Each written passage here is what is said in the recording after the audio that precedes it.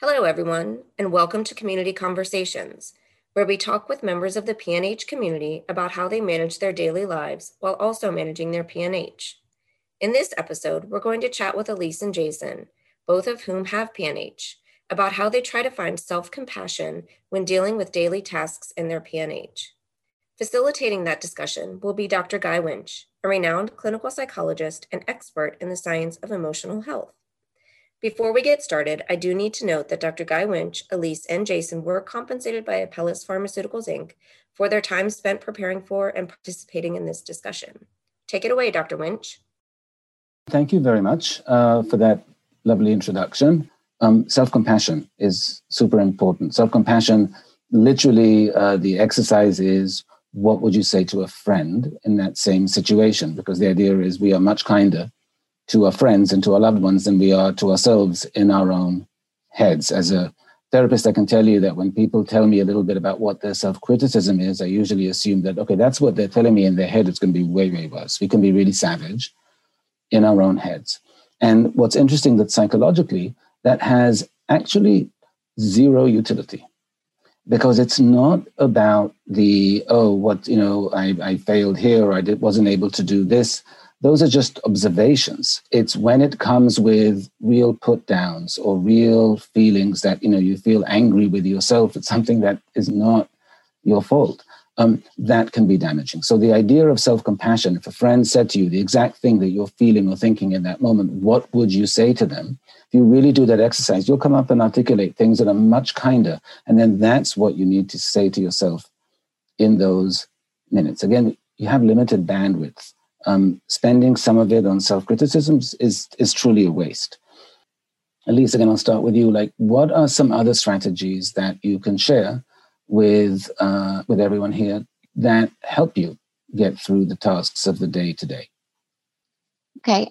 Jason mentioned the list before. I also make lists, but mine are not like a today to-do list. Mine are the ever-growing, but they have no end date. So for me, not having an end date to them doesn't stress me out as much. It makes me feel better because I've got the list, but I don't have to say, oh, crap, I didn't do this today, or shoot, that was supposed to have been done last week. It's, oh, I didn't do that last week. I've got some extra energy this week. Why don't we mow the yard, for example, this week? So that has helped me not be stressed, because I used to do the today to-do list, and that was just too overwhelming because it wasn't happening. I am also someone who has to prep in advance, because I mentioned mornings are tough for me. So luckily I have a job where I wear a uniform. I don't have to decide what color shirt or pants I'm going to wear. I literally lay my entire outfit out, and I mean to my underwear.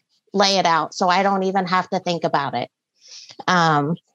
Set my coffee maker, because I do not function without coffee. I am not a good human being. No one would want me to be in customer service without coffee. And that's my main priority at work. So coffee maker is made each night. I prep my lunch to where I literally can wake up, pull it out of the fridge, put the coffee in the cup, and I can walk out the door. If that's all I can do in the morning, I've had a success, because now I wear a mask all the time and no one knows what kind of breath I have anyways. And if I'm unable to walk my big furry baby at the end of the day, luckily I got lucky. He is like a giant cat. He loves a laser light. So I can sit on the couch, not have to move anything but my wrist, and he will tire himself out. So for me, I found a way to feel not as guilty about the small things in life that used to weigh me down. I used to think we had to go on mile-long hikes, and we'd get there and I'd just be exhausted from getting him in the car and driving there. So now I have let go of a lot of anger and shame, and have started being okay with what I can and can't do. So I really love that. And what I want to point out that I think happened behind the scenes, I'm assuming, and what I'm suggesting happened behind the scenes for those who are listening, is there was a lot of trial and error that went on here. There was a lot of well, this isn't working. What can I do about it? And I think that that's the best approach you can have. In other words, if something isn't working, then you say, I'm seeing that. Okay, so I'm just looking at a chat message. If something isn't working, then the first question you ask yourself is, what do I need to do differently? What can I try? What can I change? What can I tweak?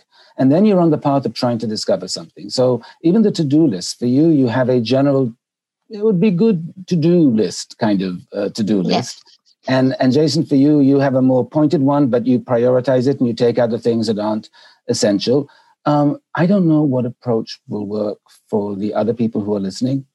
You do. And you do because you will try one and that either works well for you. And if not, then try another.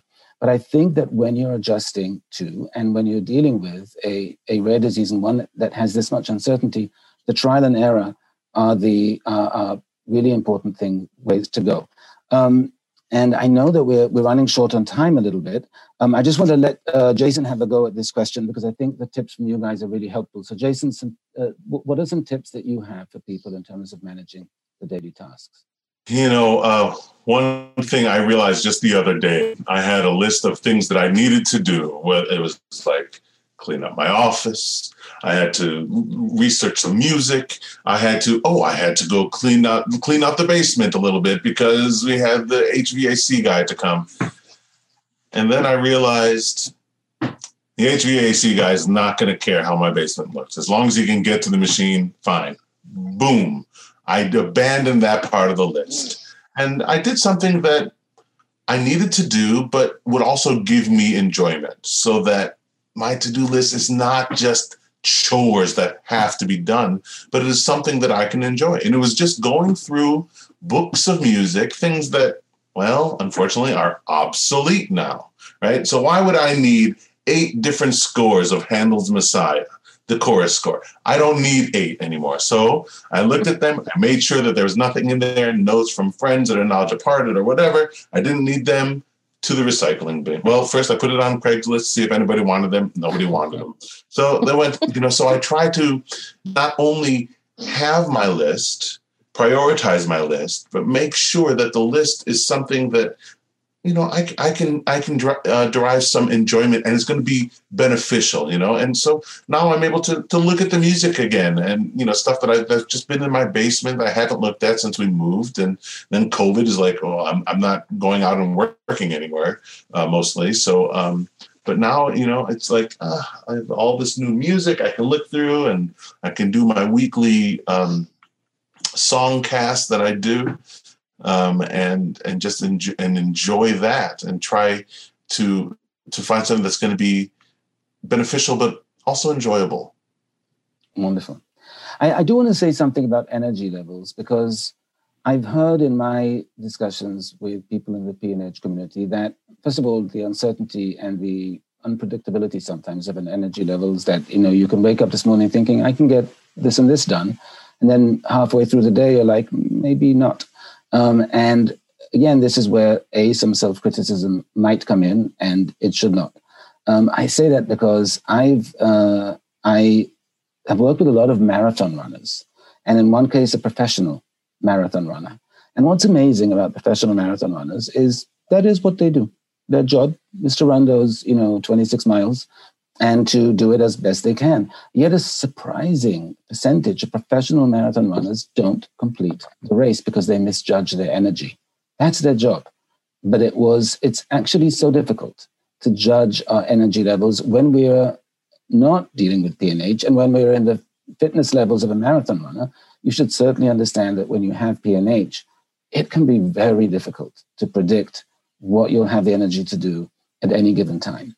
I therefore suggest that, yes, it's important to have a plan for the day. It's important to have goals. What we know in psychology works best for motivation is to have goals that of moderate difficulty so that it's not too easy, but it's also not too frustrating. So set out your goals for the day, make them of moderate difficulty, but then midday reassess, see how you're doing. The thing about PNH is you want to have flexibility to change a plan if you need to find a different way to do something, if you need to discover that your dog is cat-like and will run after a pointer. We have a puppy. Puppies, maybe he'll grow out of it, maybe she'll grow out of it, but right now she runs after. Unfortunately, it's when we turn it towards the TV with the remote and then she tries to jump at the TV. So we have to be careful because that's another thing. But yes, creativity also is the other thing that I was saying there. You people are getting creative. You're just trying to what's a creative way to figure this out? And so trial and error and creativity and self-compassion for when things go wrong. And one other thing, it's very individualized. So remember that what works for someone might work for you. And the only way to find out is to give that, I think, a try. I do think we are at time now, so I'm tossing it back to you. So thank all of you, all three of you, for just sharing your stories. And Dr. Winch, thank you for facilitating that conversation. If you'd like to hear from others in the PNH community or learn more tricks from Dr. Winch, be sure to visit our website at thisispnh.com. We're always adding new resources, video and audio clips, so check back regularly. Thanks for joining us.